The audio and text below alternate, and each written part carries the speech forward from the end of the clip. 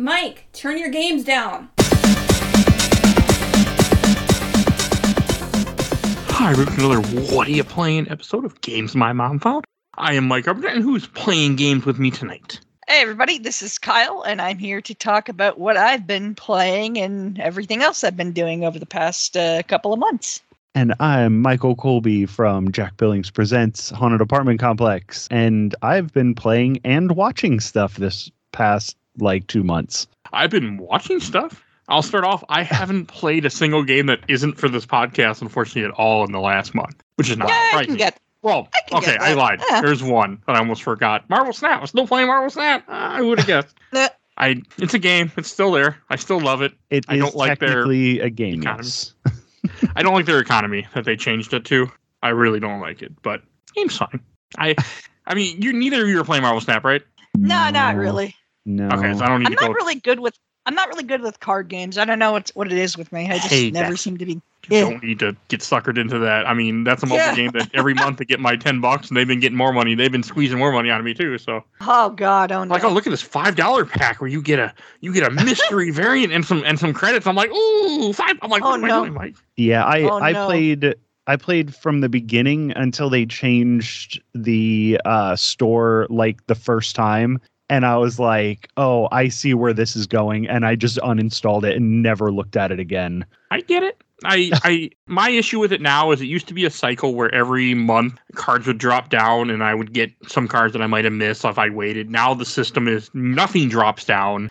But I think if they do it for a few months, they're trying to build up a collection of cards that you can get out of these special boxes that you get one a week. About if you're doing everything the game has to offer, like a free to play player, like I do. I'm not free to play, but if you do all those options, you'll earn about one special box called a Spotlight Cache every week, and then you can get new cards out of that, especially if you're someone that doesn't have all the cards. Like unlike me, where I have almost everything, it's a gamble where you have 4 options of what you can get, and a lot of times it'll be one of the 4 I want. So I'm like, we are not going to touch anything until the odds are better. To where I'm missing at least 2 cards to make it worth my odds to play the game. Yeah, there was also I think it was at not the Game Awards, but it was at one of Keeley's things. The guy who makes Marvel Snap, one of the main guys from there, came out, and he has this this pirate mustache combination thing, and he was so obnoxious, and I'm like, God, if this is the guy that I'm supposed to be giving money to, no thank you. No, I get it. I'm suckered in. I'm also only missing let's see, I think 11 cards in the game currently out of the well over 100 something that the 200, 300 cards are in the game. So I'm a different type of player than people who are just starting out playing the game. Yeah. It's still fun. I mean, you can easily play free to play. I mean, I recommend if you like it, spend the $10, do the season pass. Do not spend other money. Just do the season pass every month if you really like it. I mean, I do spend more, but I try not to. I actually had to stop myself. I could have, but they have a throwback event where you have special card backs. And I was like, ooh, I missed these. And I was like, $10. And I was sitting there hovering. I'm like, what are you doing, Mike? Stop it. I mean, so I had to stop because there was a Daredevil and a Punisher background for the cards. I'm like, ooh, this will look cool. My digital card game. But I bought the Thor one, though, the month before. The more you're talking about this, the more I'm glad I'm not into this. No, you're not. God, I would be suckered in so much with all of this.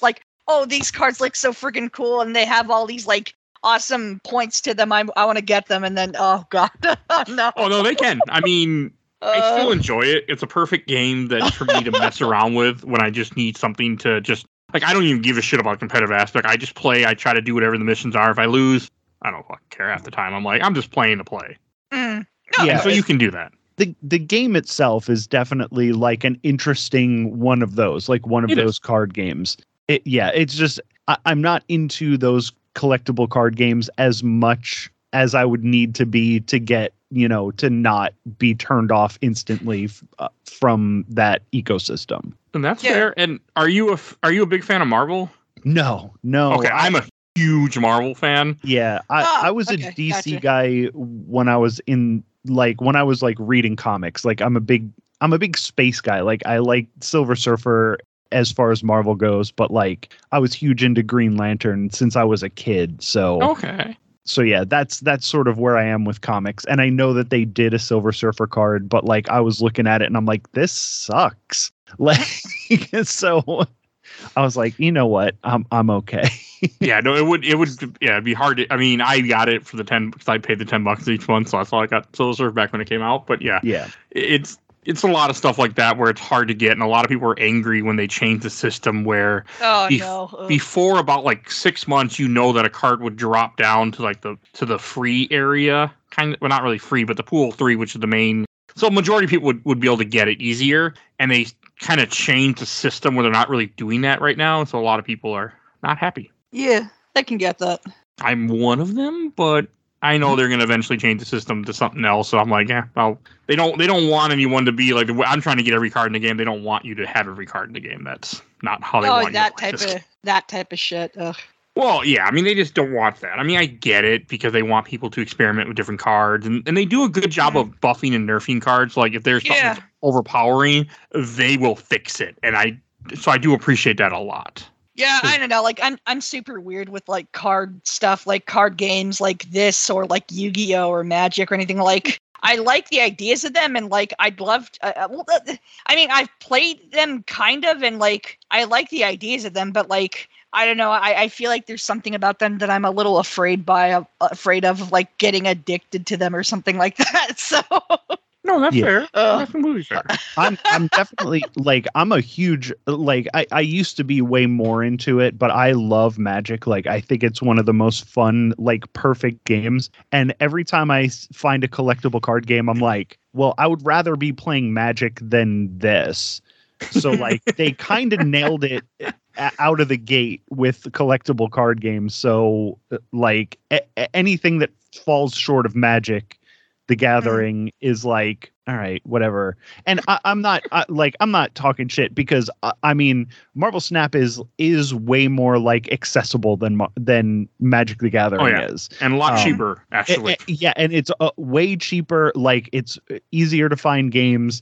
I totally get Marvel Snap, but like, there's something about the intricacies of, if I'm playing a card game that I'm going to get like invested in, I want it to have mechanics like that get me invested in it and not just like, 2-minute games over and over again. But that's me. I'm a weirdo. I can totally get that, honestly. Like, I can get that. I played a ton of Magic back in the day, and I spent a ton of money on Magic back in the day. So I'm like, I'm good. I don't need that again. I'm down to. I can probably. They're probably within arm's reach, but I have like 9 Magic decks anymore, and I got rid of the rest of my cards. Okay. So it's just casual games for me anymore. My cards are mostly gone, and I moved too many times, and I don't even know what happened to my cards anymore. Oh. That's too bad. I have my rares still. I think in my parents' house in a binder, probably in a drawer in the attic. Yeah, got to keep your rares. Got to keep your rares in a binder. But yeah, all my regular cards, which really don't matter. I mean, they're gone at this point, I'm sure. Yeah, that's enough. Marvel Snap, though. Yeah, Michael. I want to keep it short. I mean, I've gone like half an hour on Marvel Snap, but I don't have anyone else to talk about. That's fine. This is the catch-up podcast, like let's chat about like what we've been doing. So no, I can totally get that. And Michael, what is something you've been playing? Oh man, I have so many games. Can I do 3? Sure. Just real quick. Just bang them out. Alan Wake. The remaster went on PlayStation Plus last month. Nice. Ooh, and hell yeah. That's what I think about Alan Wake. Such a great game. Damn good game. I didn't like I bought it when it came out on Xbox 360 and like never really got into it. I still don't think the game is fun to play. I think the gameplay is boring because it's the same thing over. Okay. No. Cancel.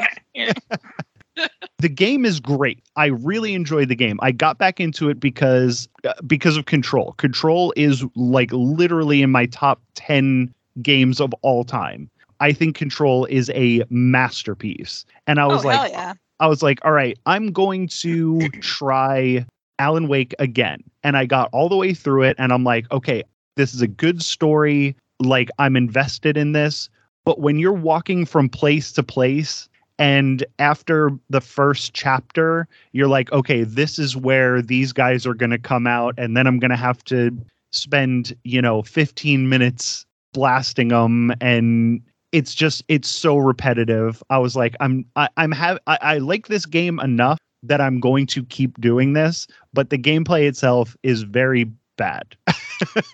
And Alan Wake 2 looks amazing. I'm super looking forward to that. I think they learned a lot of lessons making Control, which again, masterpiece. One of the best games I've ever played. And having the story of Alan Wake, which I really enjoyed, mixed with, the lessons that they learned since they made the first one.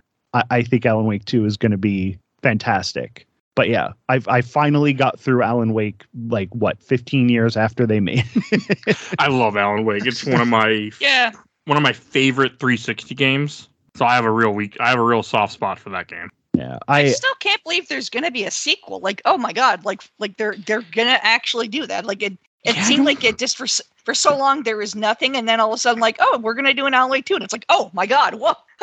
Yeah, no, I'm in the same boat as you. I'm really surprised that even is happening. Like, that is not a game that I thought I would ever see a sequel. Well, Alan Wake was always Remedy's, that was their baby.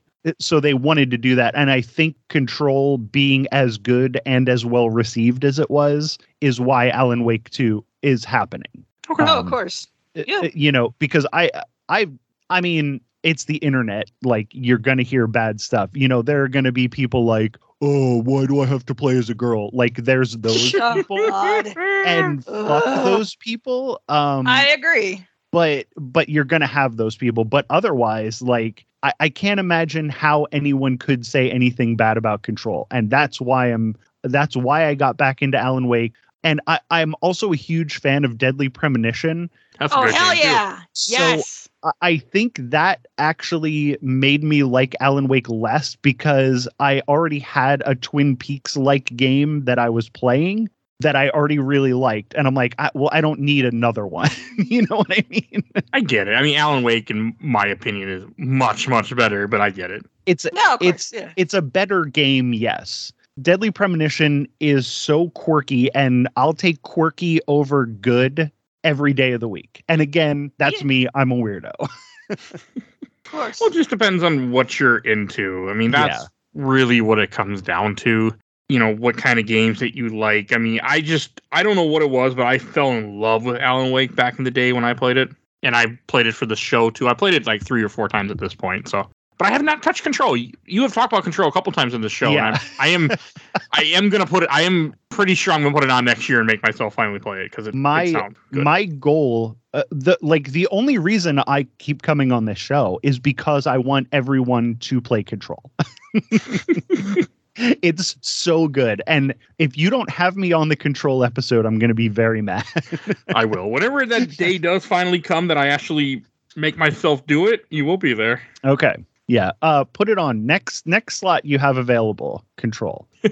and right now, this didn't happen when I played it originally, but they added difficulty sliders, and you can make the game impossible to lose.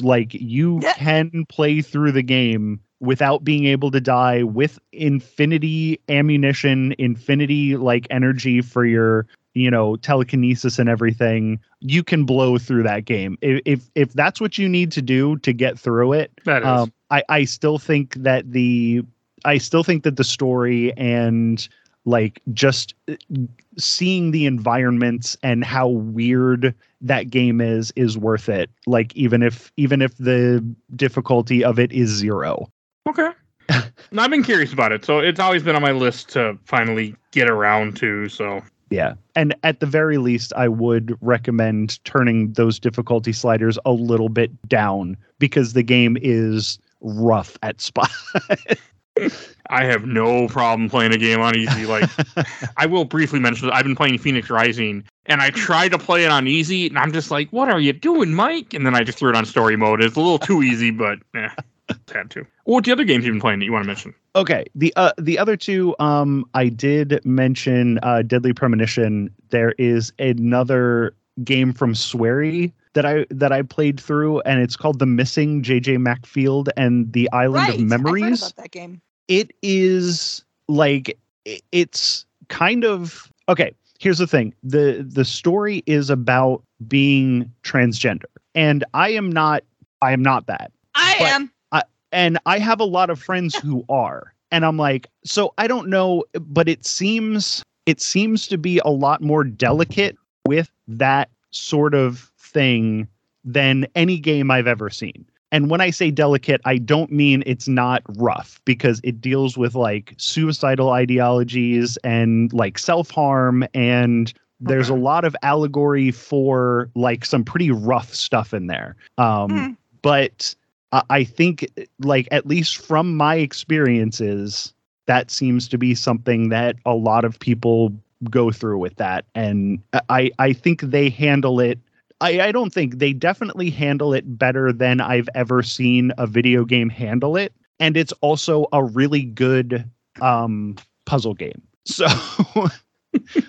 like there's a very weird balance in there of the game being like rough, but also like beautiful, but also a good video game. It's a whole thing. So like, okay. I can totally see people, you know, and if somebody has had a different experience than I have with it, I could totally see that. But it does seem to handle that pretty well. And that's, but it takes a while to get into like what the game's actually about. And until then, you're just playing a very weird puzzle platformer.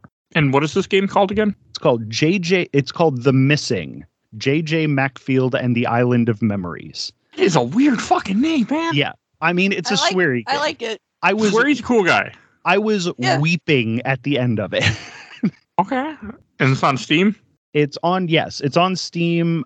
It's on PlayStation Plus Extra if you have that. I originally played it on Switch, but I didn't get through it because it was hard to see on my Switch Lite. So I couldn't get past one of the puzzles, and I just got all the way through it recently. Okay. I have no problem cheating in puzzle games. That's why I don't play them.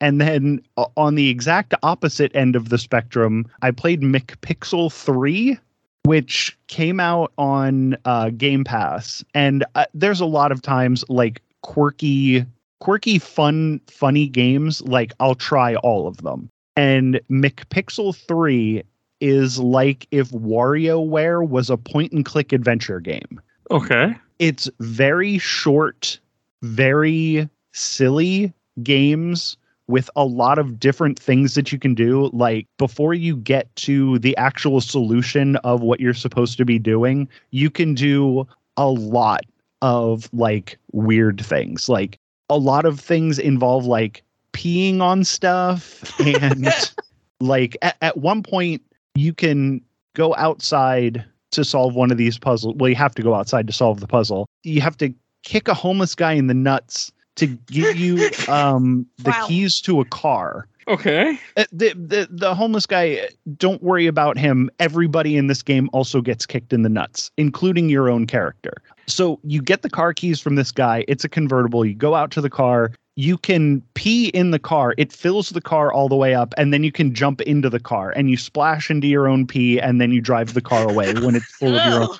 Like, that's the kind of thing that we're dealing with. We're going, like, I literally went from this beautiful game about like somebody's journey figuring themselves out, and at the end, like I was ugly crying at the end of J.J. Macfield. And I go right to a game where I filled up a car with pee and then drove it away. Like that's, it was a fucking nightmare for like my emotions that day.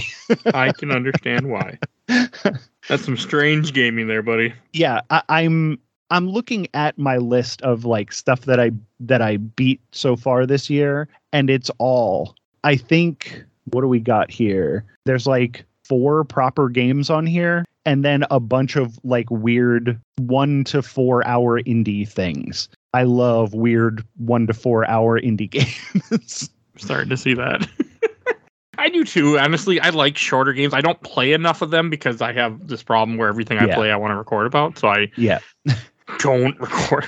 I don't play as much stuff, but also like I'm so fucking busy with my life between work and trying to be a decent husband and making a podcast. Like sometimes it gets in the way of things, but but I try. So yeah, I don't play a lot. Kyle, what games have you been playing? Okay. Well, I've been playing a couple of miscellaneous games throughout the past, pretty much the summer. So to start things off from, the beginning of June, I am a huge fan of fighting games. I've always have been since I was a little kid. I just, I think it's the disabilities in me that I don't know. Like, I love the idea that, like, I feel like I feel like I wouldn't be able to really learn martial arts in real life or anything like that, or self-defense. But in a video game, I love just being able to like shoot a fireball or do a hurricane kick and that type of stuff. So yeah, I bought Street Fighter 6 and I love it. I think it's excellent. I think Capcom really learned something from 5 with 6. And I don't know, I feel like this is them trying to do their redemption song. It's a damn solid game. The new characters are awesome. I love the new characters. I never really had too much of an issue with the new characters in 5. I liked a decent majority of them. I feel like that was actually one of the better things about 5 were some of the newer characters. But yeah, the new characters in 6 are excellent. I love them. Big fan of characters like Kimberly. I think she's a total blast. I think her moves are fun. I feel like she's kind of a fun response to an earlier Street Fighter and Final Fight character where like Guy is also Kimberly is a ninja, where like Guy is also a ninja, where like if Guy is the Ryu of this like ninja clan, she's the Ken. She has a lot of like Ken like sort of moves where like her hurricane kick does multiple hits, where Ryu or Guy, their hurricane kick only hits like once or twice. So, I think the new characters are a total blast. Even characters that I feel like I want to hate the crap out of, like Luke. I'm like, damn it, Luke's actually kind of fun. Like, Luke, I hate saying that. Luke looks like such a douchebag, but he's so sweet. You have to love Luke. It's like you think he's gonna come up like this, like. And it's bad enough that he looks like those awful Logan brothers from real life, and I'm like, no, I want to hate this jackass. But like, no, he's actually like a decent guy in like the story, and he's like a decent dude, and he's nice, and he's like trying to help people, and he's a decently fun character to play as. Like he has some fun moves, and the single player for Street Fighter 6. The single player is pretty fun. It has this really cute like open world thing. I kind of lost interest. Not that it's any fault of the game, but it's just like I want to do like online stuff and I want to like do like verses and stuff like that because that's like my jam with Street Fighter. But the open world thing is really cute. There's like a million Capcom references in the open world. Like there's like a million Capcom references and they're all like awesome and I love it. And yeah, Street Fighter 6 is excellent. I think it's a blast. A damn good redemption song for Capcom. I hope they do more just good things in the future. I've had my bouts with Capcom where like I mean I grew up with Capcom games. Like I love them. I've always loved them. Even when I've disliked them, I'm like I can't stay mad at you, Capcom. Damn it, you just when I think I hate you, you do something to win my heart, and I'm like I get it completely. I've been a big fan of Capcom for a long time too, and we do so many freaking Capcom games on this show. Yeah, exactly. Exactly. But yeah, Street Fighter 6 is excellent. And along with that, I've actually done something a little different from one of my favorite genres of fighting games. I've actually hopped onto the RPG genre, and I picked up the really fantastic HD releases from Atlas of the Etrian Odyssey games on Steam. I picked them up. I got the PC version on Steam, and they are just fantastic. They are so delightful. I love that they have this like old school PC gamer like feeling of like drawing your own maps and like you're in this like dungeon and you're really deep in and you got your little crew with you and you're just trying to get through the dungeon and it's awesome. And like I've wanted to get into Etrian Odyssey for a long time. I played the DS games, but I thought they were a little too hardcore for me. Like I felt like I just wasn't I wasn't clicking with something. But this new HD remaster is fantastic, and like I'm usually kind of picky with Atlas stuff. Like, there's times where I've criticized them, and I feel like the criticism should stand, and like. But honestly, with these Etrian Odyssey re-releases, they are fantastic. They've really put their whole heart into this. Like, they're extremely accessible. Like, they have all sorts of difficulty options and accessibility options, and like they have auto mapping, and they have a whole bunch of just cool features. But yeah, I'm currently playing through the first Etrian Odyssey. I'm in the fourth dungeon, which is like the sandy forest dungeon. And it's a little tricky. It has these like moving sand currents that, like, if you stand on them, you get moved around. So it's a bit of a tricky area, but I'm getting through it, and I'm having a lot of fun. I have a little announcement, and speaking of that too, with RPGs. So for the first time ever in my life, I actually beat the original Final Fantasy, and I beat it with the Pixel remaster. Nice. So, that's a great game. I haven't played the Pixel remaster, but I played the Dawn of Souls version on Game Boy Advance. Nice. Very, very good game. Oh yeah, those Game Boy Advance remakes are like excellent. Don't play those the original NES. That's not. Those are so good. Yeah, the NES one's a little hard to go back to, but yeah, and I'm also gonna say too, speaking of like giving shout outs, I'm actually gonna give a shout out to the Pixel remasters. I thought those would be just like crappy, lazy, like Square Enix not giving a crap, but like no, the Pixel remasters are fantastic. They are seriously some of the best remastering I've seen in a game. Square Enix definitely gave a shit. Like they care about this, and they are absolutely fantastic. These are 10 out of 10 remasters. Like, this is how you remaster a game. And I had a blast playing through the first Final Fantasy and beating it. That was a blast.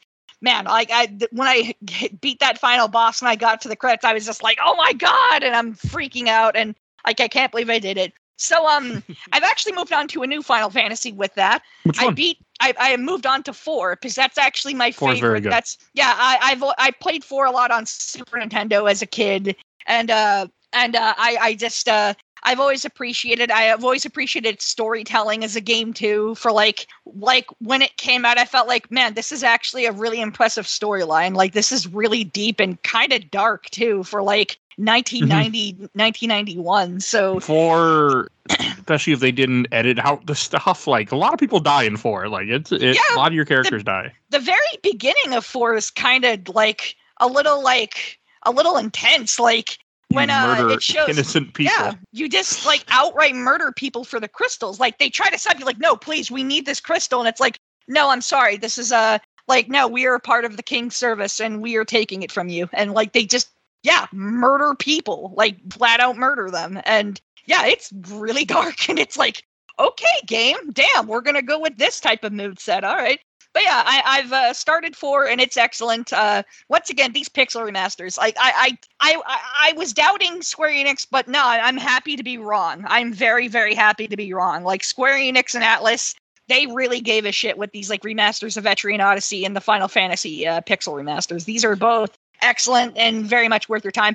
Honestly, as pricey as they come off, like they're worth the money. Like getting it all together, it's gonna be pricey, but like if you get an individual game, like no, they're worth it. If they ever go on sale, like pick them up. If you're a fan of these games, if you've never played them and you want to experience them, like pick them up. Everything but 3 from that collection. I have a really close friend of mine. Everything but 3, I should say. Oh yeah, nice. I have a really close friend of mine who was kind of warning me about 3, where like he said that like 5 was a much better version of 3. Yeah. I still might actually play 3 because I got 3 like with the bundle. I want to experience it, so I'm still gonna play it, but I'm just saving it for later. But yeah, 2 is strange but good. 4 and 5 and 6 is the best. I'm actually pretty excited for 2. Like, it has a bunch of, like, weird stuff, but, like, no, I like the idea of this weird stuff. Plus, you're playing a refined version of 2 with the Pixel remaster, so... Yeah, exactly. You won't have an issue. And I know that, like, a lot of people who worked on the Saga, like, Saga games, I believe they also got their start on Final Fantasy 2, so, like, I want to play that. Like, I want to experience, like, what's that going to be like? That sounds weird as hell. I want to check it out. But yeah, those are a couple of games that I've been playing. One game that I've been playing pretty recently, I just started playing it a few days ago, is a Konami game that I've played before, but I've never really made the effort to play it all the way through. is a bit of an oddity, but it is a subgenre of games that I do enjoy, and that's Western, like cowboy Western games, and that is the Lone Ranger for the NES, developed by Konami. Okay. This game is That's a deep excellent. cut. Yeah, I know. It's strange, but like, man, Konami with their license stuff, like, damn, like, even for stuff that I felt like, wait, does anybody in Japan give a crap about the Lone Ranger? Like, do they know about the Lone Ranger? And then like Konami's like, we're this Japanese dev team, and we're gonna make this like this genuinely excellent NES game on the freaking Lone Ranger. And like, I'm like, okay, damn, never mind. Apparently, people in Japan do care when they develop like genuinely great games like this. But yeah, I just started playing the Lone Ranger on NES, and this is a damn good game. Like, it's also from the later era of NES games, so like this is like 1991 era to like 1994, and like there's a lot of great games in that era. There's a lot of just genuinely great games, and like I'm sad that a lot of them are so rare. Like if you do the whole physical stuff, like if you do that, but if you just want to play them, and you know you got like access to like an emulator or like an EverDrive or whatever way tickles your fancy or whatever works for you, like play this game. Like it may not seem like it's that impressive when you first start playing it for a few seconds, but like, no, I promise you, like Lone Ranger on NES is actually really impressive game. I'm like, the gun mechanics are solid, and like the gameplay is damn good. Like this feels like if Bayou Billy didn't suck. Like, It looks this cool. is what it this is. I looked it up this right is now, and impressive. it does look interesting. It goes from like side scroller stuff to top down stuff, like, To, like, stores you first can buy person. things. Like, it does look cool. There's a first person like dungeon explorer part where you're like looking for stuff, and you get into gunfights in that mode, and like it's really intense. I don't think this game has a staff credits, which is really sad, because I'd love to see like the people who developed this, because like this definitely has the taste of like developers like Etsunobu Ebisu, excuse me, my Japanese is garbage. Etsunobu Ebisu, and I love that man, because he went on to create some of the greatest like Ganbare Goemon games of the franchise. Like this definitely feels like he had his finger in this, or like he helped, like, and I doubt he did, but like the game feels a little like it, and I'm just like really wondering who helped develop this. Like, you got my interest. Also, back then they purposely didn't have names. They didn't want people to get poached. So I mean, of course. This does sound great, and I have been looking for an NES game that I haven't played before, and I know that Konami does a great job with Western stuff, because look up the video of it. Sunset Riders so is, I swear, the best one of those like beat 'em up style games. Really good. I'll take Sunset Riders over like X-Men or any of the Ninja Turtle games any day of the week. Sunset Riders is just like, it's so weird that game came out, and it's like out of nowhere, and I'm like, oh, this game's excellent. Yeah, whoa, it rules. Like, man. And it makes me so mad about Konami, because like everybody's Capcom this and Capcom that. I'll take Konami games 100% of the time. I can get that. I can totally get that. Like Castlevania, friggin' of course, yeah. Castlevania, friggin' Contra, Metal Gear, like all of this shit. And like they made such great games, and then one day they're just like Silent Hill. One day they're just like, you know what? Forget it. We're not making games anymore. And it's gambling. Like, what the hell? You made the best games. We're going to treat our employers like shit, even though they literally created our history. This is how you treat employers. Employers apparently piss capitalism. It's insane. God forbid you treat your employers, well, because I don't employees. Like, God forbid you treat them well, because, they created your history, Yeah, it's crazy what they did to that company. And it seemed like overnight. Like it wasn't like a slow decline. It was just like, we're making great games. Now we're making nothing. They just disappeared for years. I mean, now they're coming back, and I'm excited. Like, I know there's new Silent Hill coming, and I don't know what else they're up to, but there's stuff coming. I don't know I'm so nervous about that Silent Hill 2 remake. Because I'm also a little nervous. There's a lot of nuance to that game, and that's being made by Bloober, and Bloober is notoriously lacking in nuance. I just hope that they do that game right. there's stuff from Bluebird that I've enjoyed, but I'm just like, I don't know. Like Silent Hill 2 that game is really innovative and had so much in its own history that I'm just like, can they do this? Like, I don't know. And if it's too big of a game to remake. I don't know if that's true. I think that there is a way to do that game justice.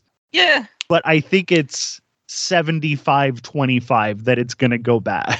No, I can understand that. But yeah. They're back. I'm just hoping that nothing bombs and they keep making stuff. Yeah. Yeah. I'm hoping too that like they're okay with licensing out some of their other Konami stuff. Because I know, speaking of former Konami devs, Etsunobu Ebisu, I know he moved on and he's like the CEO of Goodfeel, and I love Goodfeel. They've developed a ton of like really good, charming games. I'd love it to see if like Konami would license out like a Goemon collection to Goodfeel, because I would easily pay money for that. Like I would buy it instantly. I would get the physical version. I would double dip for it because I love those Goemon games. I love them to bits. I would be happy to. I'm hoping we get a Castlevania DX collection. I'm hoping for that. Oh, that would be awesome. Because we played some on the show recently. We did Dawn of Sorrow. Me and Mike did, and we sure did. I need more. Yeah, those games are excellent. But sorry. I would love, speaking like now that you're talking about like farming out some series, let me pitch my pitch, which is let From Software make a 3D Castlevania game. Oh, yeah! Okay. I'm on board. Yeah. Give the Demon War. Let's do that. I'd be intrigued to see how they would handle like the whip physics of like swinging your whip. Like, I mean, I'm really done curious. They've done it. Yeah. If you play Bloodborne, if you play Bloodborne with just the cane whip, like with the, I forget what it's called because I never use it. Right. Why would you use it when you have the cleaver? I mean, yeah, exactly. Yeah. The cleaver is pretty godlike in I love that. Bloodborne. But you guys made me want to replay that game. I can't. It's great though. I don't have time. It takes. It takes sorry, like 3 hours to get through Bloodborne. Don't even. Yeah. worry. Okay. I'm sorry. Hot take. I'm not even like the biggest fan of like From Software games, but I love Bloodborne. That game's a masterpiece. That game's amazing. That's the best game of all time. Yeah. Yeah. That game, yeah. I was super worried going into the game. Like, oh, what if I don't like this game either? Oh, I feel so sad. And then I played it. I'm like, oh, holy shit! This is what I wanted. This is what I wanted the Dark Souls games to be. Like, I feel like I actually don't feel like an idiot playing this. Like, yes. Wow. Oh, this is so good. Yes, and I love the Dark Souls games, but I agree, Bloodborne is like peak of what they're doing there, and I think they could do. I think they could do an amazing 3D Castlevania game. I agree. Yeah. I completely agree. I would really love to see that actually, man. Now I'm curious. Like, oh, that would be. I really want to see that. I'm just hoping that Konami will do more because it would make me happy if they do license out stuff to other people. Just let other things happen because they have such great franchise. Like, I want another, Mortal Kombat or not Mortal Kombat. What am I saying? I want more Metal Gear. That's what I want to say. Wrong N word. Like, I want more Metal Gear stuff. Like, I'm okay. Like, I mean, I haven't played Survive. I know I heard Survive is garbage, but like Revengeance was good. Metal Gear Rising. Metal Gear Rising Revengeance is the best Metal Gear game, and I will fight you on that. Snake Eater is better, but I love Snake Eater. It's so not. Snake Eater's out. I love Snake Eater. It's one of my favorite games, Snake Eater. Snake Eater is, if you don't have, that's one of those games, if you don't have the nostalgia for that game, like if you're just playing it for the first time, that game is rough. Like to play and like to navigate the menus, it's a rough game. Metal Gear Rising Revengeance, on the other hand, anybody can pick that bad boy up and play it, and it rules. Oh, there also is speaking of Lone Ranger, there is a Lone Ranger game for the Disney Infinity that had that movie. Oh, shit. That playset. I didn't realize that. Jeez. Yeah, I forgot about it, even though I own it. But I was Googling when I looked up the Lone Ranger game in NES, and it came up for something for that game, and I'm looking at it right now, which you can actually buy the whole Disney Infinity pack for like $15 or, I mean, on sale for like $5 every so often. That's what I did on Steam. I have the whole set. Actually that's kind of amazing. I feel sad I missed all of that entire like thing, that whole shtick, but like I'd like to try it. wish Skylanders would do that because I would gladly pay $10 for an entire Skylanders game with all the stuff. I mean, they did it with Starlink. Like I bought it on. I mean, I buy them on Steam. Whenever you want to do that failed Toys of Life stuff, you're like, here, we'll sell you our whole collection of games digitally for like $5-10 on sale. You got me. Starlink is pretty fun. I want to play it. Yeah. And that's just about everything that I've played so far in the past couple months. One final thing I will add to something I've been playing on sort of the sidelines is like not a big commitment game, but just playing it for fun whenever I feel just kind of down or whatever, is a game I'm a very big fan of. I've been playing it since I was pretty young, like as a little kid. It's developed by Capcom, released for the NES. I love it to bits. It's a Mighty Final Fight. I just look, I love beat 'em ups. Like, I love fighting games and beat 'em ups. I love both genres. I love both genres to death. I love them. I love beat 'em ups, fighting games, any of them, brawlers, whatever. Like, I love those. But here's the thing, though. Give me a beat 'em up, and then you give me chibis and a beat 'em up. Fuck yes. Like, sorry, pardon my French. No, you're fine. You can swear this, Phil. Like, oh my god, like beat 'em ups and chibis, and you can beat up the chibis, and they're cute, and they make all these like funny faces. And I'm just yes. I'm actually, when we get off this conversation or off this, when we get done with this recording, I'm actually going to go download Disney Infinity on my Steam Deck. I think now that I'm watching this, I want to play it. Oh, do it, hell yeah! But yeah, I love. I don't know what it is, but in the summer, there's something about the summer where I gotta play Mighty Final Fight sometime. I just gotta play for a couple hours. I love Mighty Final Fight. I've never played it, but I've been curious too since I found out it existed. Oh, you should! Yeah, oh my god! It is really good. Okay, I love Final Fight 2 and 3. Never touched. Final Fight 2 and 3 are fantastic. Final Fight 3 is a fantastic sequel. I love that game. I love that game so much. If you ever do a mainline episode about Mighty Final Fight, I hope I am on that episode. Wouldn't be mainline, but I'd do a mini, but I know now I know what you're talking, so. Or a mini or just whatever. But like, I love that game so much. It's so adorable and perfect. It's like Capcom trying to do a River City Ransom, and it's like, no, we're Capcom. We're going to do it this way. And I'm like, okay, sure. Like, that's fine. It came out late, too. I think it came out during the SNES era, just because they're like, well, we need to make a game for... It was like 93, so yeah, pretty late era NES game, like 93. So yeah, I played that by accident the first time on my emulator. I actually thought it was like one of those ROM hacks. I was like, there is no way that this game is real. And then I was playing it, and I'm like, go look it up, and you're like, what? This is actually really good. Yeah, I love Mighty Final Fight to bits. Sometimes they'll surprise you what they put out there. Like that's one thing I love about doing the show. Like, especially these, what are you playing? People will mention games like that missing game that you mentioned that I have it wish listed now. And at some random point when I see that game for like $5, I'll pick it up in some random Steam sale like 2 years from now and get around to it one day. Maybe it's really good. It's like a really good game. And like I said, I'm not an expert on how the tone is, but it seems better than it should be for being like such a tough game. I'm curious. I'm really, you got me interested, and I'm not a big. Honestly, I would love to hear the impressions of that game from anybody who's like gone through that. Like, my mental health is pretty okay. So like there's a lot of like mental health stuff and like I said, it's like a transgender story, and I don't have like a lot of experience with that stuff personally. I would love to hear from like people who had more of that to see if they did a good job, like if they did as good of a job as I felt like they did. Yeah.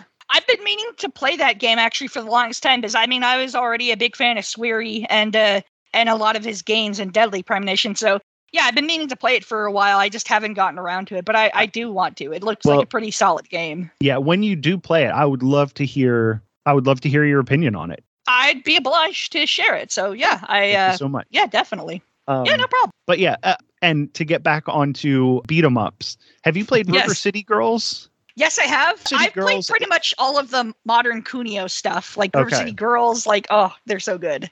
So good. Okay, thank you. Like, nobody's ever played these River City Girls games. I'm like, are you kidding me? Everybody's like, oh yeah, the new Ninja Turtle games, or like that most recent Streets of Rage. Yeah, there was a Streets of Rage that came out. Yeah, that were like 4. Really boring. And I'm like, no, River City Girls is like a video game. It's like a beat 'em up, but there's also like I mean, that's how River City Ransom was as well. Yeah, of course. That's always been like higher level beat 'em up. It's like a beat 'em up with like more to it than beating Really? stuff up.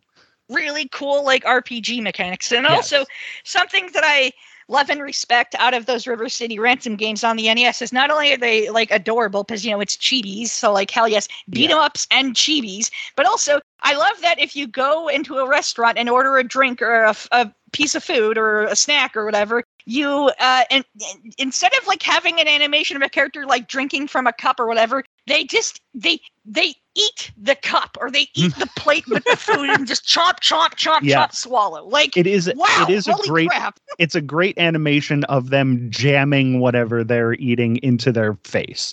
I'll order a cup of tea instead of drinking the tea, just go and then chomp, swallow. Like wow.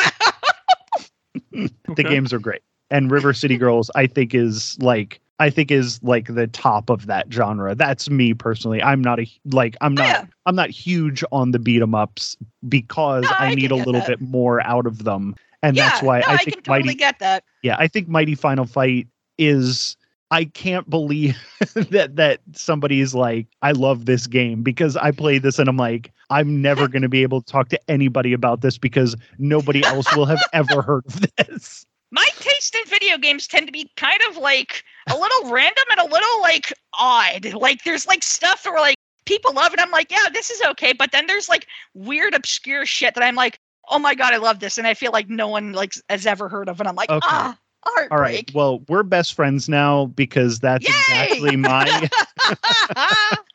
that's exactly my taste. Like if you were to ask me my like favorite, like I keep lists of everything, and like Deadly Premonition and Catherine were like my two games that I love from like the PlayStation 3 era. And everybody's like, those are your favorite PlayStation 3 games? I'm like, absolutely. And speaking of a game that does not handle transgender stuff well, Catherine, but still a very fun game. Yeah. Oh no, I love Catherine, but yeah, that stuff is like pretty dicey. It's like was that in the original or is that the remake? It's in both. It's in both the original and the remake. Unfortunately, yes, there is a transgender character in the original, and they made a romance option, which I think they did worse than the original. Yeah, that's the really unfortunate thing. Like even the remake has it. I'm like, oh, you guys, come on. Yeah. I played it a little bit, but I had a really hard time with the game because my brain doesn't like puzzles. It's like for one thing, it's a puzzle game, and if like you're not into puzzles, it's tough. No, not unless I can cheat, and they're random. I found out. No, I can get that. The puzzles are hard. Yeah, they are. I'm bad at puzzle games. Like, I barely got through that thing on medium, on like standard. It's a puzzle game where you have to be quick on your feet because it's like Crazy Climber. You have to constantly climb and move stuff out of the way. Like I got to near the end when you find out the secret about about the bartender. That's how far I got. So I was decently into the game. And I just couldn't do it anymore. Oh, wow. Nice. You got that far in and you couldn't get through the rest of it. That's surprising. I also think I just gave up and just stopped playing it. Yeah, I can get that. I would have thought that moment would have come sooner. Like I feel like if you get to that point in the game, you're invested. But I mean, it could have been that my life went to shit and I don't remember because it would have. No, I can get that. There was a timing in my life where I ended up moving out where I was living and I stopped playing games for like a year or 2 years. I can get that. No, I can get that. Real life. I don't think it was there, but I can't. I usually don't fall off games. If I play a game, I usually force myself through it, but I don't. All I know is the game got too damn hard. I was done. It gets very, very hard. Yeah. I couldn't. So, and I had probably a 4-year-old, 5-year-old at the time, so I could only play when he's sleeping. And yikes! No, of course. Yeah. I get it. I don't want to sit there and bang my head. Real life happens. Yeah, like for sure. I always say this about like any of my nerd shit. Like that's like like this nerd stuff is awesome. Like video games, like all this stuff, like video games, like they're amazing. But real life happens. You got stuff in the real life. So yeah. Someday, because my wife want to play Catherine again. God damn it! wants to play it. I have it on Steam. I bought it in some sale because I'm like, okay, nice. It's great. Try it on easy. I was on easy, I think. Oh no! Oh no!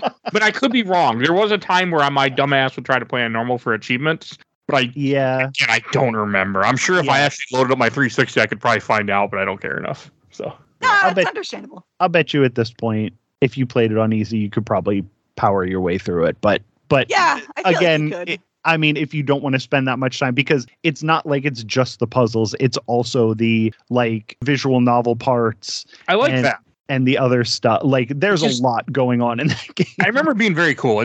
I want to play it someday again. I just have a hard time with puzzles in general. Like, that's one reason I'm not enjoying Phoenix Rising as much as I want to, because there's so many puzzles, and sometimes my brain's like, okay, you want me to do this, this, this. Sometimes my brain's like, what the fuck do you want me to do? And I just have to look online because I just can't. It'd be something really simple too. Like, I don't like this. Too many puzzles. Like, there'll be a lot of times. I've had that with certain puzzles in games where I'm just like, okay, I think I get this, but like actually getting my brain to do the thing is really goddamn hard. Like, that game is littered with puzzles throughout the world map, probably like Breath of the Wild. And I'm like, that's nice, and I just walk away and be like, I don't give. Normally, when there's puzzle stuff that I'm like banging my head against, I'm overthinking things. That might be what's going on. I've trained myself that I try the simplest thing I can think of first, and 8 times out of 10, that does it. And I'm like, all right, I would have tried to do these 6 things first, and that would have just made it impossible. So just like go into a puzzle and go, all right, what's the stupidest way I can do this? And do it that way. And that's going to work more than it won't. Okay. That's my puzzle game tip. I just try to avoid them. Unless you're playing The Witness, then don't do that. No, I know. I'll not play Witness. Fuck that. That is beyond my interest. Yes. Right, should we go on to TV and movies? Sure.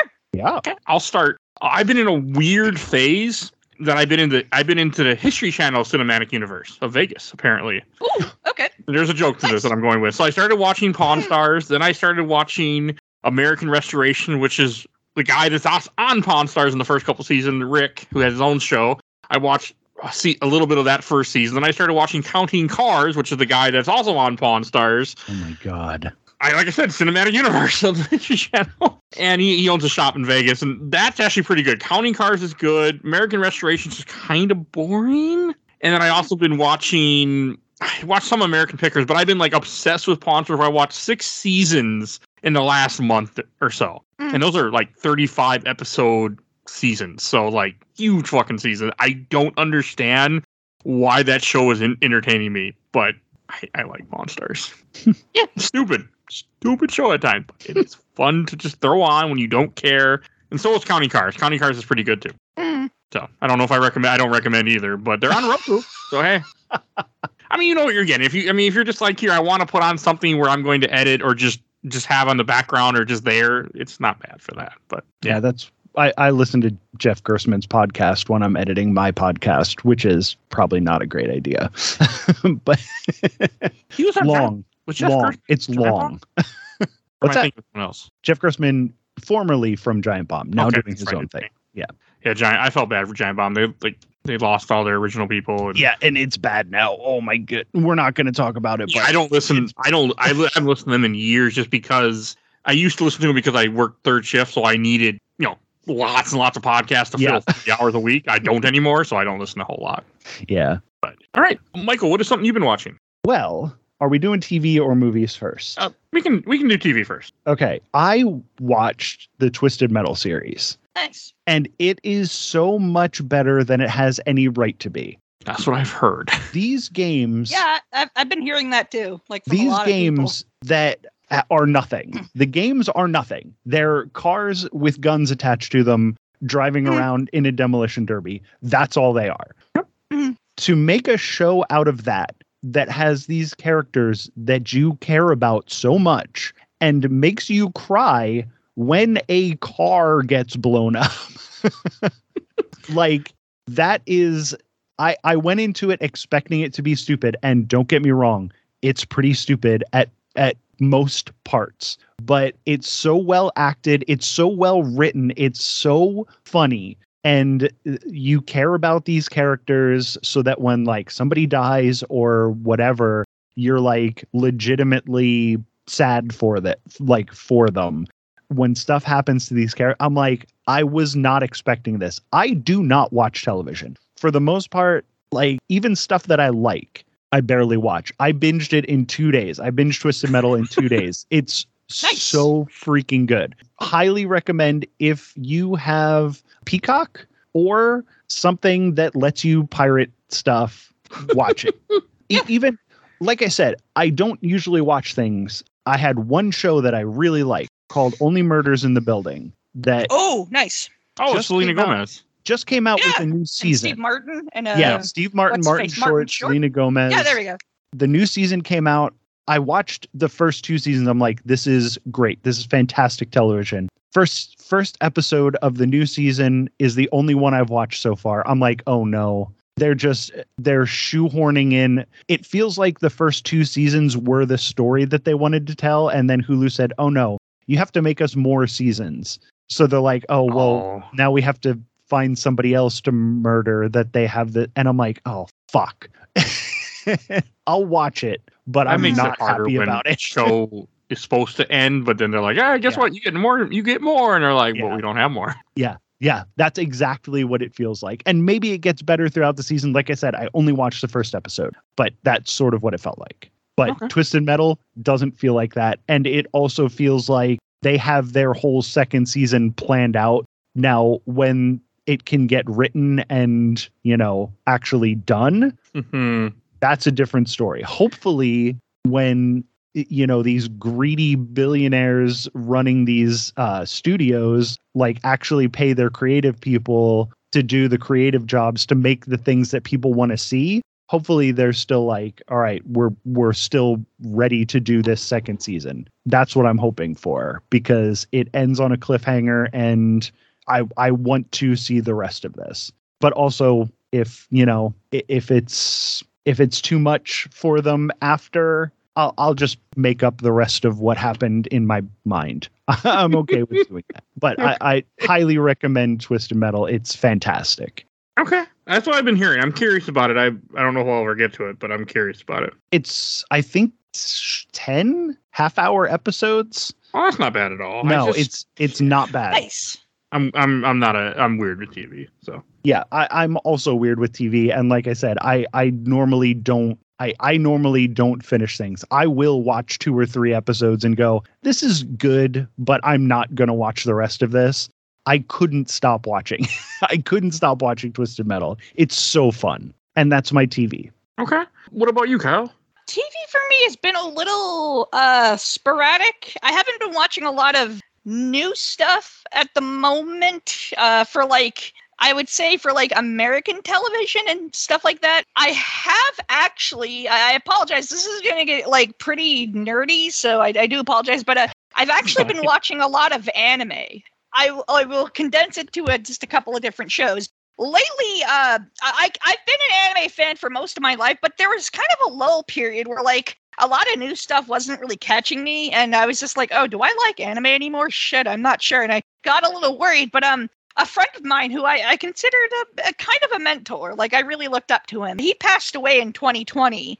His name was Zach Bertsky, and he was a critic, and he used to help run the site Anime News Network. Anyways, I was a big fan of his podcast that he used to run, and about half a year ago, I started listening to some of my favorite episodes from him, and it really actually lit a fire under my ass. And I'm like, oh, actually, you know what? I do really love anime, and I want to watch stuff that I haven't watched before, and I want to rewatch some stuff.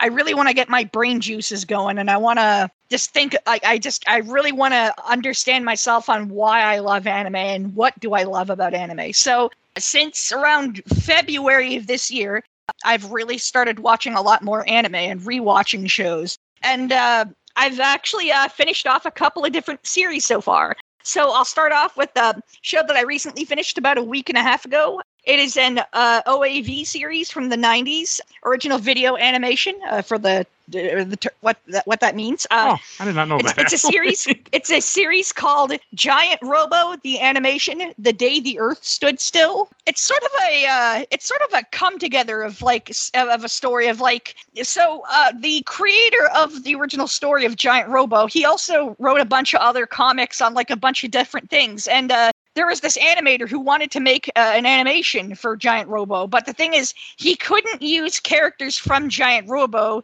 Like, it's this weird like legal thing he couldn't do. So what he did is he went into the original author's like comics and like works, and he basically took characters from all the other comics the guy did, and he made into one giant like mishmash, like a giant like massive crossover, and made like a full like series of episodes on this. It's about 8 episodes long, and he did this full crossover series. And I'm not normally into like big robots and stuff like that, but I thought the series was excellent. I was really impressed with it. I was actually, I'm sorry, it's 7 episodes, not 8 episodes. My apologies. Anyways, I thought it was a really great story, a lot of great plot twists. I felt like it really explained its characters well and their motifs.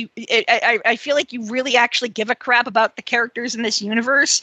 I was really impressed with it. I don't want to go too much into it because I don't want to spoil anything, but I thought the animation was fantastic. Some of the best animation from that era. Ironically, even though it's not animated by the same studio, the animation reminded me of Batman the Animated Series, but it's not actually done by anybody who did work on Batman the Animated Series. The animated series was done by a different studio. I know it was an American cartoon, but there were some Japanese studios that helped out with Batman. And I believe one of the biggest ones was Tokyo Movie Shinsha. But anyways, Giant Robo, The Day the Earth Stood Still was really damn great. I really enjoyed it. I'm so happy I watched it. I'm actually, I guess I'd call myself now a fan of the director of the animation, and I want to see his other work. He did a Gundam series that I have not seen, but I would like to watch. So I watched that. That was a really great watch. I had a blast with it. Another series that I watched was a show from the 2000s, the early 2000s. It's a series called Noir. It's this series about this French woman who's an assassin, and it's set in like the modern day of that time, and she's an assassin. She's a hit woman. And out of nowhere, she gets this mysterious email from some person who's like, oh, I know your past. And like, it starts entitling her. It starts like talking to her and talks about like her history of like growing up and her family was murdered by the mafia. And she's like, I know all of this. And like, I want to meet you. Like, I don't remember anything from my past, but I feel like you would know. And I want to meet you. And along with the email comes this mysterious little song she attached to the email. And it's this weird, like little pocket watch tune. It's this mysterious little like song, and it's really eerie, but it strikes memories to her.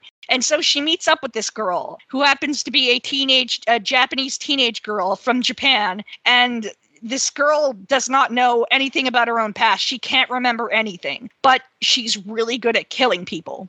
And so they meet up in Japan, and they're ambushed by a bunch of goons, by a bunch of like hitmen, and they're mysterious, and they don't know these two women don't know what's going on. And so at the end of the first episode, they decide to team up to take down these mysterious like hitmen who are assassins and hitmen who are trying to kill them.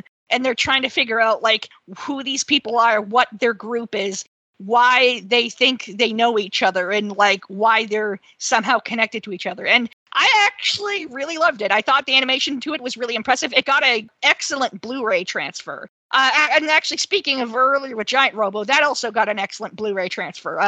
I'm really happy that these pieces of animation were considered so important to get like good Blu-ray transfers. I really appreciate that.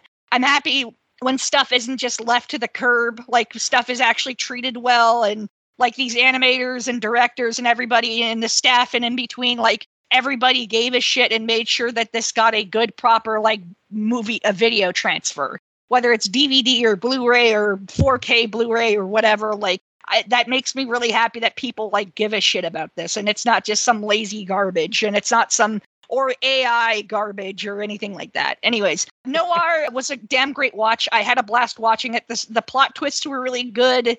It kept you busy. It kept you thinking. It had a lot of great mysterious characters who are just like these weird personalities, but you're so intrigued by them. I had a lot of fun with it. Noir was also was just like a total blast. I really had a lot of fun with it. And that's pretty much what I've been watching for TV stuff at the current moment. Yeah, so that's a little bit of my side of this. I have one show that I just started watching a couple days ago. I'm in season 1. We just started watching Succession on Max. Ooh, I've heard that's a really great show. I'm really enjoying it. I'm gonna probably be watching. I will be watching it tonight. So. That show has a lot of actors who I like really love. Like, yeah, it's really good.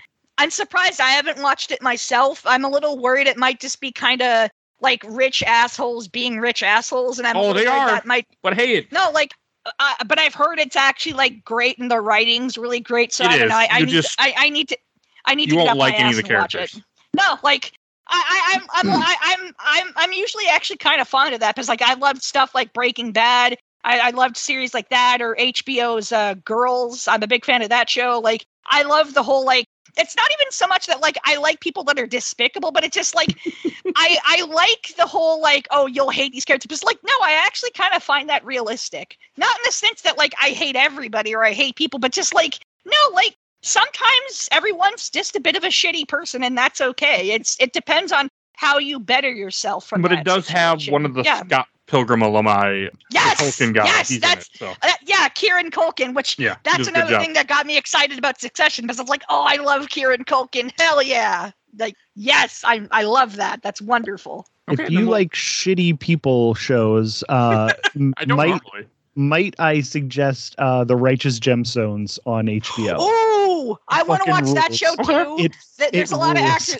There's a lot of actors on that show that I love too, especially John Goodman. I mean, I grew up with Roseanne, the sitcom, John Goodman's I love the hell out of I love the hell out of John Goodman. Okay, I'll have to add it to my list then, because I mean, Succession won't last super long, so.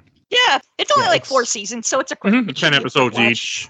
So it's nice. And, I mean, we were watching Glee, and my wife went off like 20-some episodes. She's still in season 1. I'm like, you're still in season 1? Now it turned it off. She was done.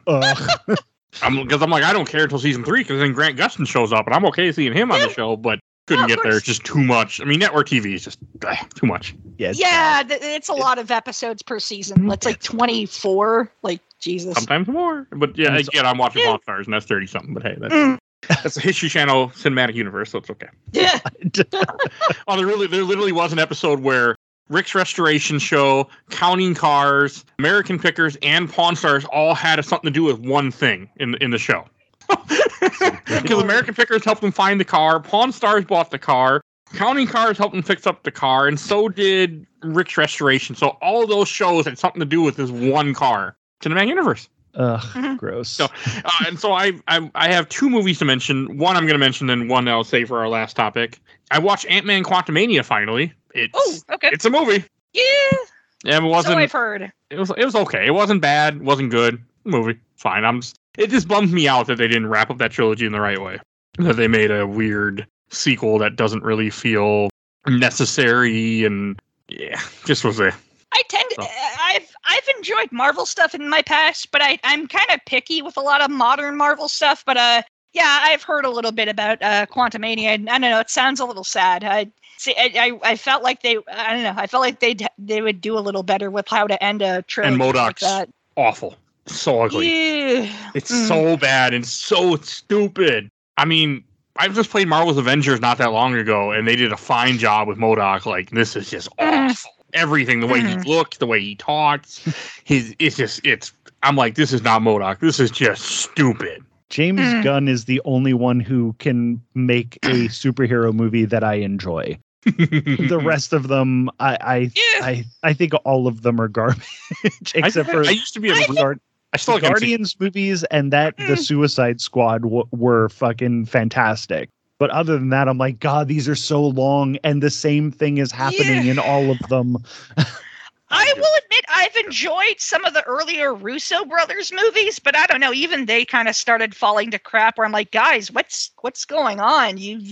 I feel like you had such a mark of quality to you, and you're just Winter letting Soldier it go. It's fucking amazing, but it's just kind of Winter Soldier is. I think they need to that's a damn good movie. Well, the strike will help them just sit back and take some time away to not release 10 movies a month. Like, we're probably 10 movie a year. We're probably not going to get. I mean, Aquaman 2 might get pushed back to next year from the sound of it again. So I wouldn't be surprised. But and Michael, what are some movies you've been watching you want to mention? Oh, okay. I watched one movie that I want to mention. Okay.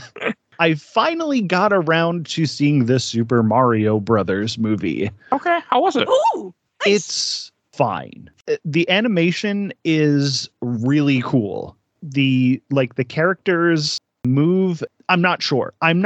This is just what it looked like, but it looked like the characters were moving at and I'm going to use video game references here because I don't know how else to explain it, but it felt like the characters were moving at 60 frames a second and the backgrounds were moving at 30. Okay. Ooh, Which seems like it should be weird, but when they're doing action stuff, it looks so cool. The movie is the movie itself is like good kids movie.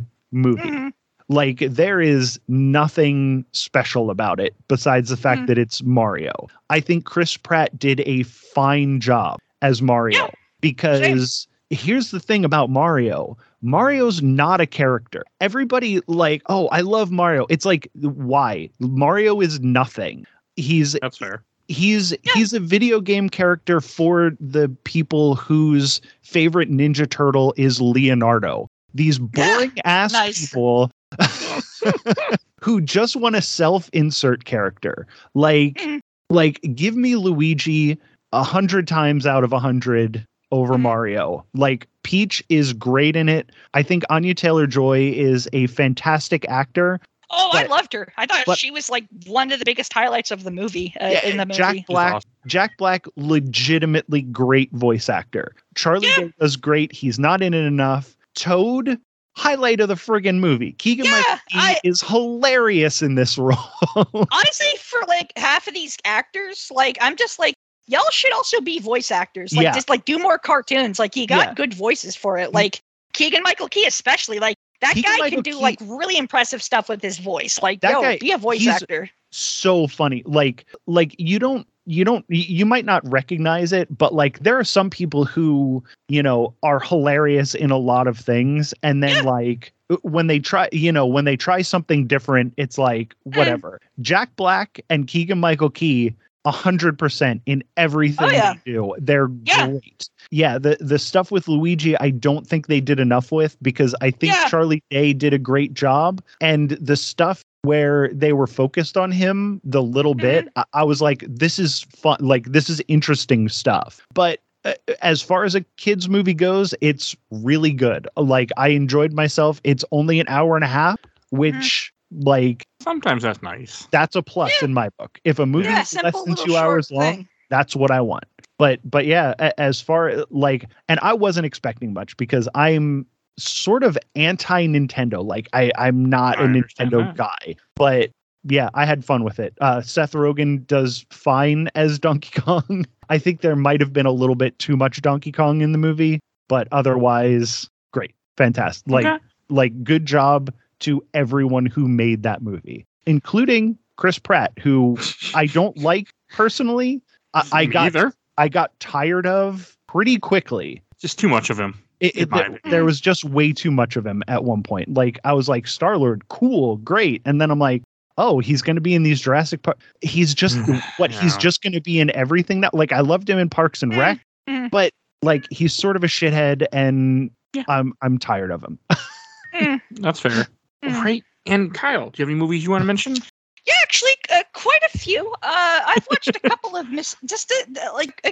a bit of a miscellaneous kind of selection of films, but I'm a little disappointed in myself because I usually like to try to keep a better track on things where I like to watch a lot of art house movies and indie movies and along with mainstream stuff, but I've been a little off my rocker this year and I've unfortunately not been keeping up with art house stuff, so I'm a little sad about that, but I have been trying to just watch more movies, period.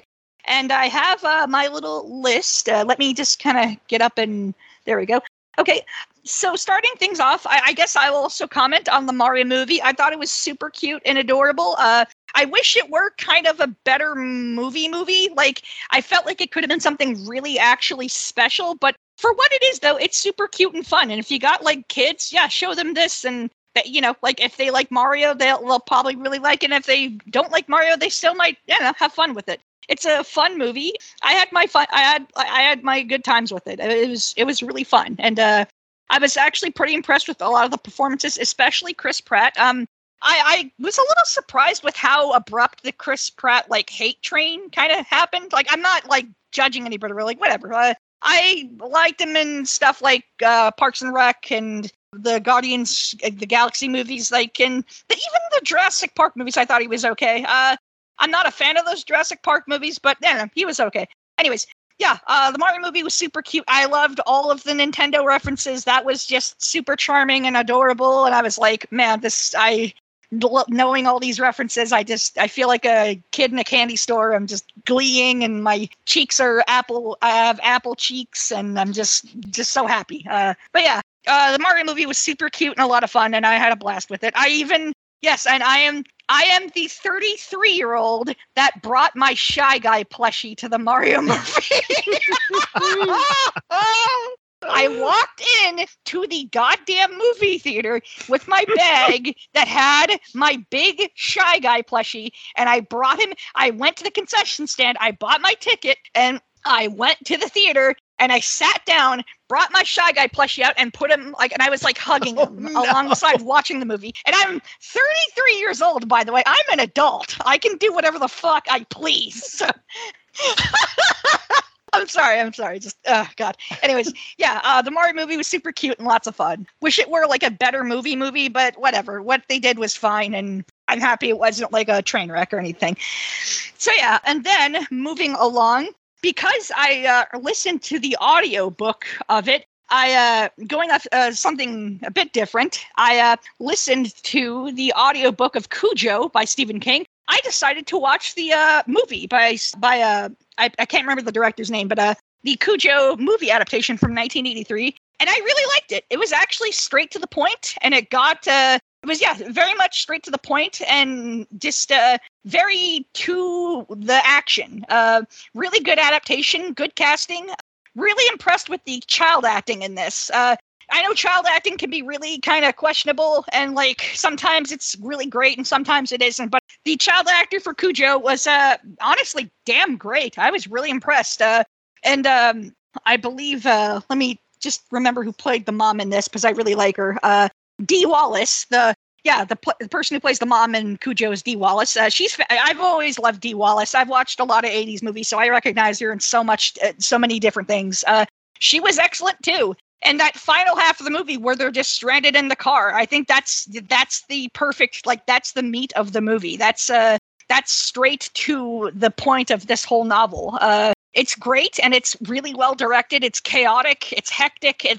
You feel like you're sweating buckets along with these characters, and you're just trying your best to stay not positive, because I mean you're stuck in this and it's hard to stay positive, but just you're trying your best to stay sane and with these characters, and like the dog seems ferocious and terrifying, and it's just really well done. I was really impressed with this. I was really impressed with this adaptation. I'm surprised for Stephen King adaptations this isn't higher rated. I really enjoyed this movie.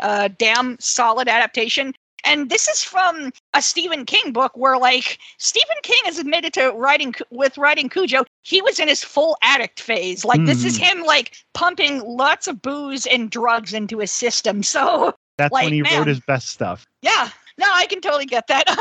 If you like this movie that much, there's a documentary. It's called Dog Days. I'm pretty sure I watched it on Netflix. Ooh. But it shows about the making of the movie, and it's really, really good. I gotta check that out, because I was really impressed with this adaptation. I've actually seen this movie once beforehand, but I was like a kid, and it like really fucked me up. I couldn't sleep the night I saw it, and it was like 3 a.m, and I was like just like channel flipping, and I saw this movie, like this mom and this kid in the car, and I'm like, oh, what's happening?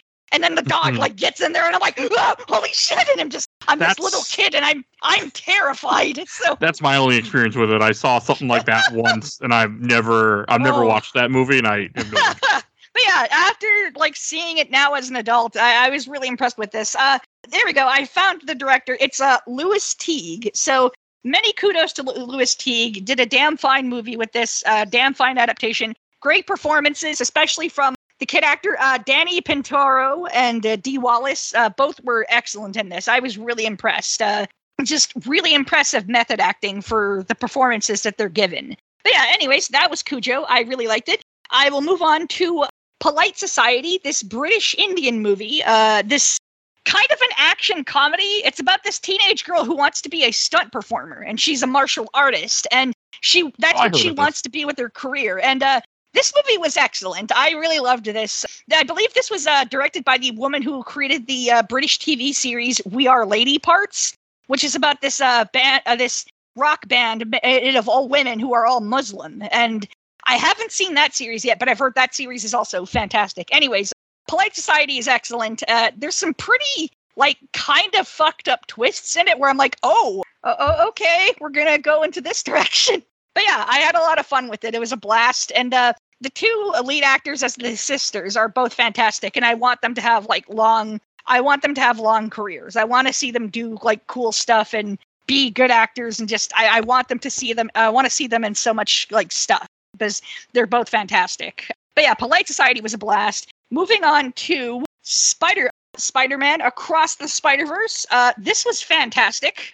I loved the first Spider-Verse movie, and I loved this. Honestly, these Spider-Verse movies give me faith in modern, American animation.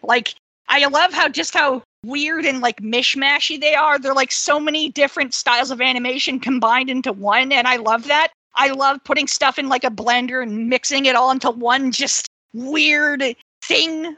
Just a total mishmash. I love stuff like that. And the Spider-Verse movies have really blown me away. I'm very heartbroken to hear about the staff, the crunch with the staff of this movie. That's so shitty. That's awful. I want better rights for the studio workers and the animators and everybody in between, especially with the strike going on. I want better payment. They should get it. I think it's going to finally happen. I want better payments and rights and everything for all these workers. They make our entertainment, and it's bullshit that they're treated like garbage like this, and they're paid like shit. This is bullshit. This is an injustice, and it needs to be served. Welcome to America. Fuck. Yeah. Yeah. People are anybody, any non-creatives that I know, whenever I'm talking about this, are they're these rich millionaires and they don't do anything but right. And it's first of all, nobody's a rich millionaire. The only rich billionaires are the people who own these fucking studios and the distribution things. And second of all, fucking creative people deserve so much more than they get paid. The Renaissance happened, and it was a huge boom for the world because creatives and inventors got paid for creating and inventing. And everybody's like, oh, the Renaissance. It's yes, the fucking Renaissance happened because people who created things were given the time to create the things.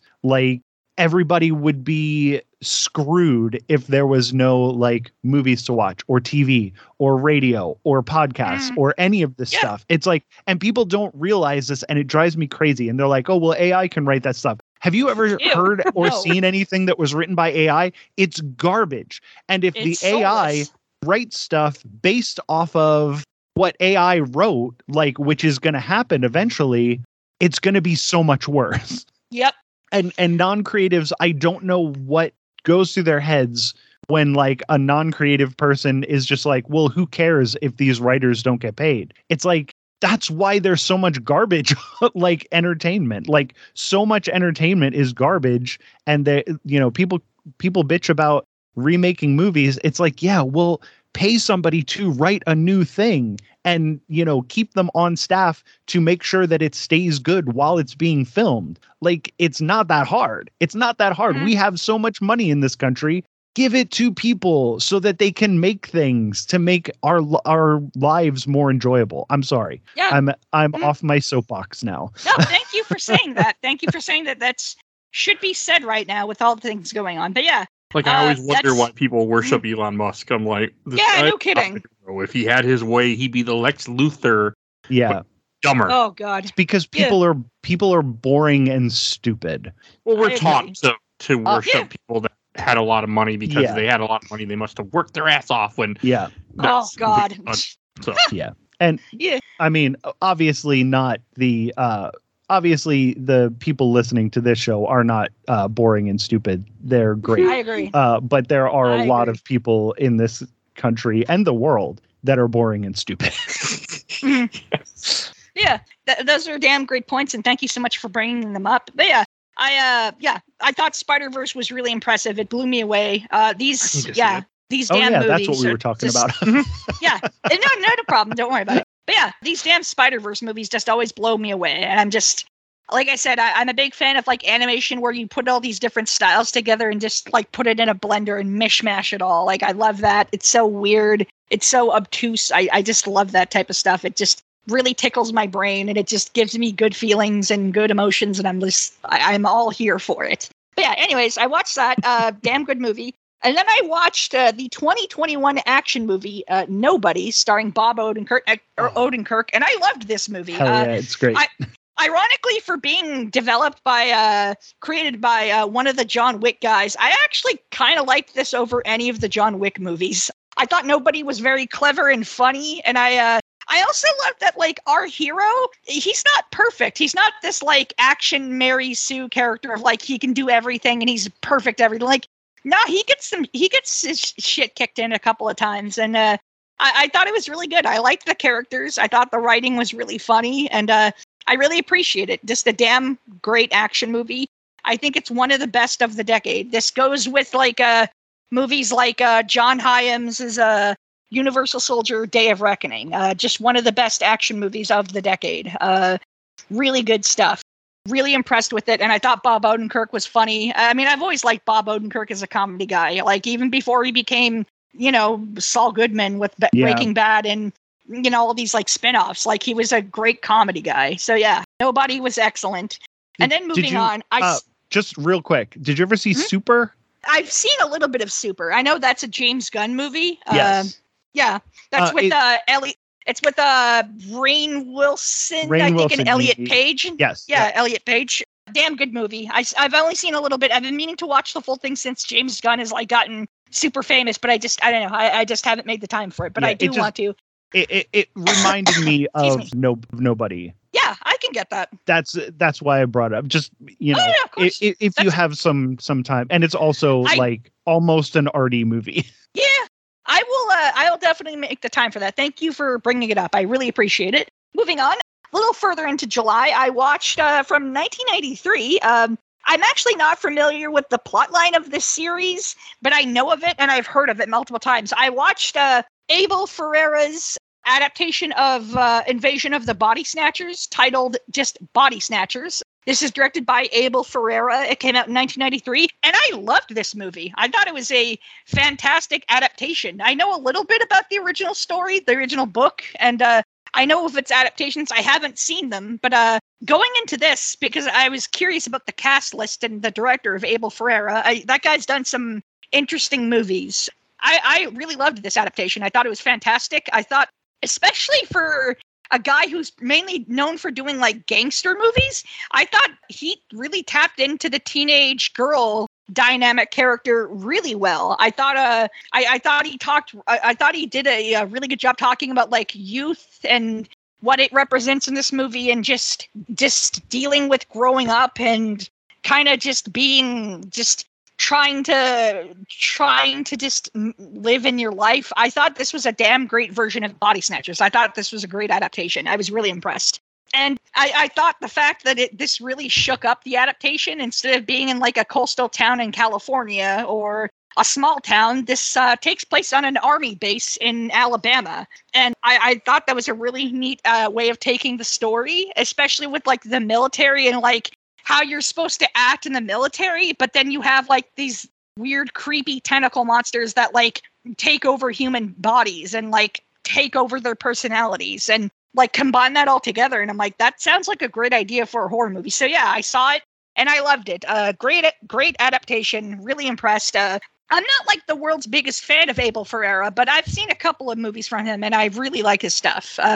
Also a big fan of Bad Lieutenant with, I think, Harvey Keitel. Really solid movie. Anyways, Yeah, Body Snatchers was excellent, and I loved it. And then, so please don't yell at me, but I've known about the series growing up. Like, of course I know about it. I saw like all the toys and the video games and like all the George Lucas related stuff, but I had actually never seen an Indiana Jones movie in my life. And You're missing out. That first movie is so damn good. So I finally watched Raiders of the Lost Ark in late July. And yeah, holy shit, this movie's fucking excellent. This is even though Big Bang Theory tried to ruin for me and tell me that Indiana Jones has nothing to do with that movie, I watched it in theaters and paid attention. I completely disagree, because if it had not been for Indy, they would have got the Ark in the plane and left. I disagree with what Big Bang Theory says. Yeah, this is a fucking excellent movie. All the actors are great. A little sad about all the brown face in it. Kind of disappointing, but I mean, it's of its time, unfortunately. Yeah, was it the 80s? Yeah, this was 81, so right at the beginning of the 80s. But that's still a damn good movie. Really impressed. I just want to say I love Karen Allen so much. I kind of wish she got her own spin-off movie. I wish Marion Ravenwood got her own spin-off movie. I wish that could have happened. Been cool. I wouldn't have minded that, personally. I would have watched the hell out of that, because I loved Marion Ravenwood in this movie. I thought she was such a great character, and I thought she was awesome. And of course, Harrison Ford's excellent. But yeah, Raiders of the Lost Ark is excellent. I was really impressed. And I don't want to spoil like the movie, but that last half in the final act where like they're all at the big fire thing, and it's like, oh no, the good guys have lost, and then they open the treasures, and then just like all of those Nazis just get fucking murdered. I'm like, that was the funniest thing I've ever seen in my life. I laughed my ass off. Seeing all those Nazis just get massacred was the greatest thing. Like, thank you, Steven Spielberg. Thank you. I'm glad I could count on you to murder some Nazis. That was wonderful. I applaud that. But yeah, Raiders was excellent. I was really blown away. I'm gonna watch I'm gonna watch the sequels, because you got to. They're everything but Crystal Skull is good. Yeah. The second one. I know people have their comments on Temple, but I'll watch Crystal Skull. Yeah. No, of course. I'll still watch it though. I know people have their comments too about Temple, but I'll still check it out. Just be prepared, because you were talking about the brown face, and like there's a lot of especially racially insensitive things in that movie. It's pretty bad with that. Yeah, no, it is. Unfortunately. And again, product of its time, but it's tough to go back. It's tough to go back to and watch again. No, of course. But I am curious to check out the sequels. Anyways, moving right along.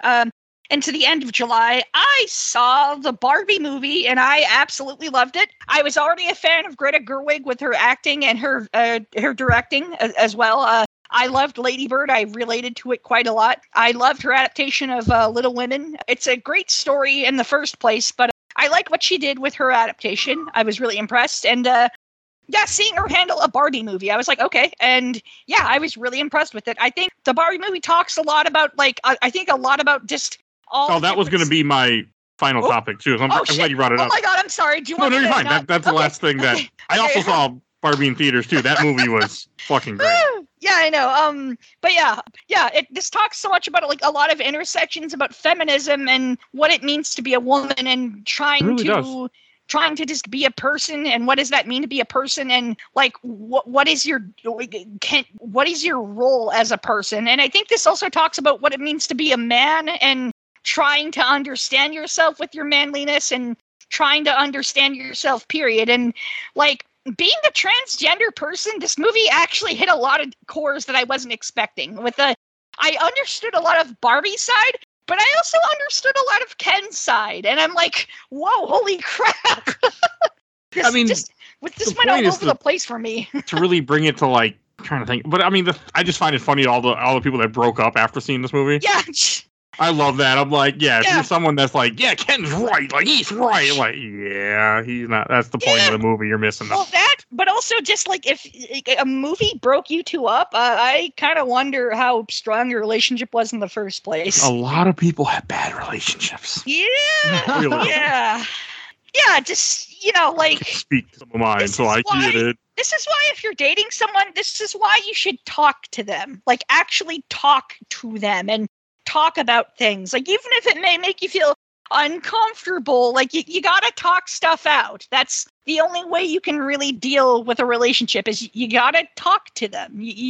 You gotta form something. Like, that's how relationships go. I mean, some people are just weird. Like, I have a friend of mine. She was dating some guy when she was talking about when she went to his room, he had a big Confederate flag hanging above his bed. So, Oh yeah, that's a red flag, all right. no! Yikes! Okay, wow. It made me laugh. But we're in Minnesota. We're in the northern state where there is nothing here to be honoring Confederacy. Like, Yeah, no kidding. Like, there's nothing to honor in the first place. But it's like, yeah, if you want people to know what kind of person you are, that's Yeah, what no you kidding. In Minnesota, for God's sakes. That cracked me up. I'm like, But yeah, I loved the Barbie movie, and I was really impressed. I really want to see what Greta Gerwig is going to do next. If she doesn't want to do a sequel, that's fine with me. I just want to see her just do original stuff. I want to see what she has in her brain. we're gonna see more toy movies now because that's what See? worked. It wasn't because of the women; it's because of toys. Yeah, not about the writing or the women or the subtext. No, it's clearly the toys. Michael, did you see Barbie?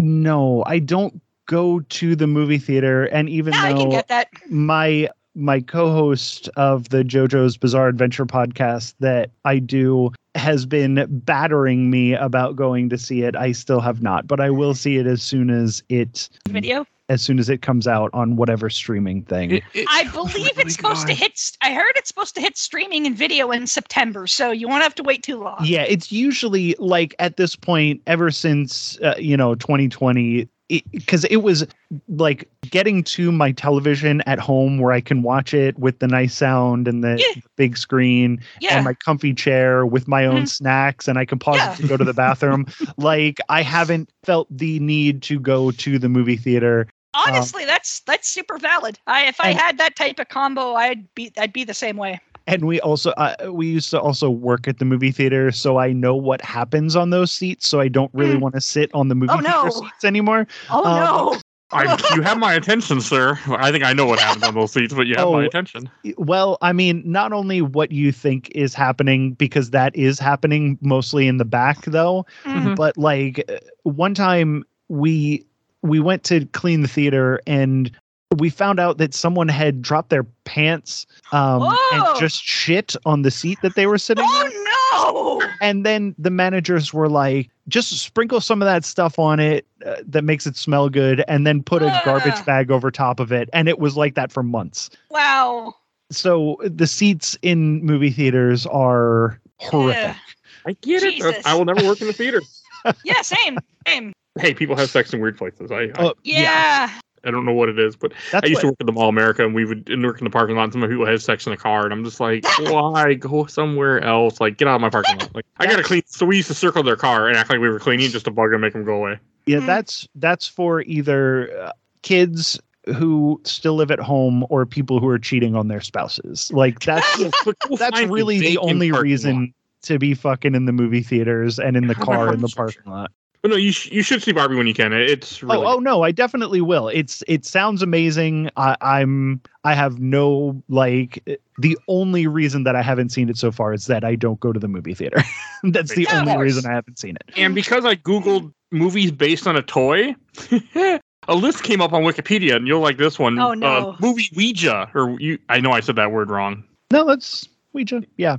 Yeah, it came up there as Ouija and Ouija Origin of Evil. I'm sure those movies are all right. Well, The second one's actually pretty good. The first one's I was just gonna say the second movie, Origin of Evil, is actually like really damn good. It's the director of it, Mike something, I can't remember his last name, but that guy's like an excellent horror director. He's one of the best modern horror people out there. It's also on my Patreon poll.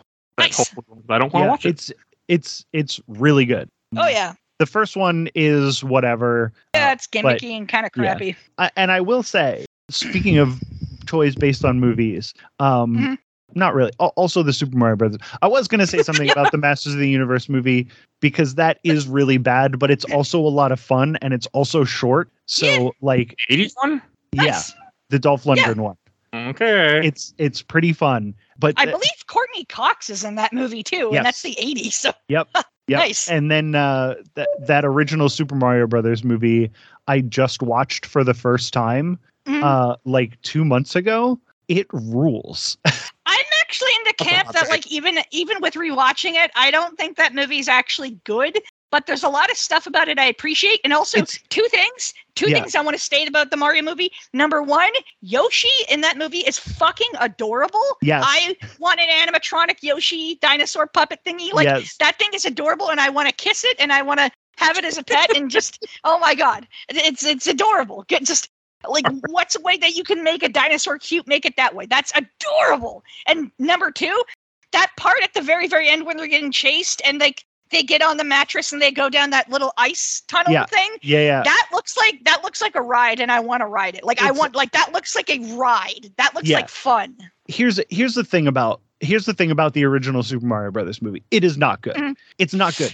But it's so interesting, and it takes so many. It's just like we're just gonna do this, and then they just fucking do it, and it's I appreciate anybody who can say like we're just going to do this thing and then they do it exactly like they were going to do it, and who cares? Like that's part of the reason I like Deadly Premonition so much is because that feels like a game that Swery said, you know, this is the game I'm going to make, and I don't care if I have to cut corners with the graphics or whatever. I'm making the game I want to make. And that's what that Super Mario Brothers movie feels like. It's like, this is the movie we want to make. We're making this movie. They made that movie. People hated it, but otherwise you're just going to get, you know, the one that came out a couple like last year, which is like perfectly fine, but like so safe. Yeah, no, I can get that. But yeah, I there's parts of the 90s Mario movie that I do respect, and and honestly, there's stuff that they actually do nail from the video games that I feel like they did a good job of, like using the ba-bomb correctly. And by the way, I think the ba-bomb is very cute. Like the design of a ba-bomb, like period, like from the games and the movie, I think is very cute. But I just love how it's just walking around and it's just like, oh man, it's coming. And then you want to rewatch it gets stuck in the mushroom stuff. And then it finally falls out of it and starts walking again. I'm like, yes, it's coming. Yeah. Don't watch it as a Super Mario Brothers movie. Watch it as a movie on its own terms. I'll plan to get high next time I watch it. So. Yeah. And it's a really interesting that they were able to make a big studio movie with like big time actors. And just they could do that with it. Someday. I've been meaning to get it on the show for like 5 years now. One day. All right, I think we should wrap up this episode because it's going a little long for today. And to wrap things up my end, I just want to say the last thing I've watched. To wrap things up, speaking of Harrison Ford stuff, I wanted to watch this for its 30th anniversary this year, is the 1993 movie The Fugitive, which I've seen little bits and pieces of, but I've never watched the full thing. And that movie was also fantastic. That was damn good movie. I constantly forget that it's made by the directing of that movie was done by a guy who did like a bunch of Steven Seagal movies. Like, holy shit, this dude knows how to do action stuff. I'm not even a big Steven Seagal fan or anything, but like he did a great job with The Fugitive. Damn good movie. Really impressive. Steven Seagal fan? Yeah, I'm not the biggest Steven Seagal fan, but no, like I thought The Fugitive was damn great, really impressive, just a great movie in the 90s. I love the 90s. I'm a 90s kid, and yeah, that movie is just an excellent movie from that era. Like that's something you hold in retrospective, like, oh yeah, this is great. Okay. Oh, if you get a chance, see U.S. Marshals too someday. That's a really good story. Oh, I will check that out. I've heard a little bit about sequel, it. But it's a sequel. It's just not talked about. No, of course. And Kyle, where will find you at? They can find me over on Blue Sky and Twitter. On Twitter, I am UFO_Canada. And on Blue Sky, I am ChibiUFO dot Blue Sky dot, I believe, hold on, let me load it up. Excuse me. I am ChibiUFO dot Blue Sky dot social. I think you said Twitter, but I think you meant X. Yeah, I'm not going to call it X. Fuck Elon Musk. He can eat my balls. You can find me on Twitter as UFO_Canada and on Blue Sky at chibufo.bluesky.social. And also you can follow me. I forgot. I feel weird about this. You can follow me on Instagram at ChibiUFO, where I just post random stuff and pictures of my life and things I enjoy. So hope you enjoy that. All right. And Michael, where can people find you at?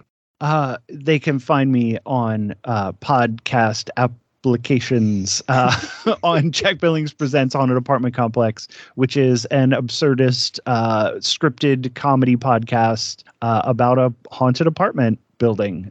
It's really fun. It's like a sitcom podcast. You can also find me and be on This Bizarre Adventure, which is a longtime, big-time JoJo fan and like cosplayer. And I am just watching JoJo's Bizarre Adventure for the first time, and we're going episode by episode. And it started off as a JoJo podcast, and now it's like half JoJo podcast and two unhinged leftists talking about how terrible everything is. Honestly, this sounds fantastic because I'm also leftist. I am leftist as shit politically, and also I love JoJo's Bizarre Adventure. Well, check out This Bizarre Adventure. I think it's really fun. Thank you. I will. At Jack Billings Presents on Instagram and Threads, and then Jack Billings Presents on TikTok, and also we have a new character coming onto the show who also has a TikTok, and their TikTok is Say It April. Nice. Okay. Very horny content. Okay. That's TikTok in general. I feel, well, at least what I seem to see. Well, Jack Billings Presents Haunted Apartment Complex took a turn towards the horny. We're less about. We're doing less monster and ghost stuff lately, and doing much more horny stuff. So if that's the sort of thing you're into, you will not be disappointed. All right. And you will see link in the show notes to both of them. And if you enjoyed this episode, there's over 500 other episodes of Games My Mom Found. We do movies, comics, TV shows, all sorts of random crap, whatever I convince people to do with me. We also have over 2 years of What Are You Playing? You can go through our giant catalog and listen to all that. If you want to support the show, we do a Patreon. You'll see a link in the show note.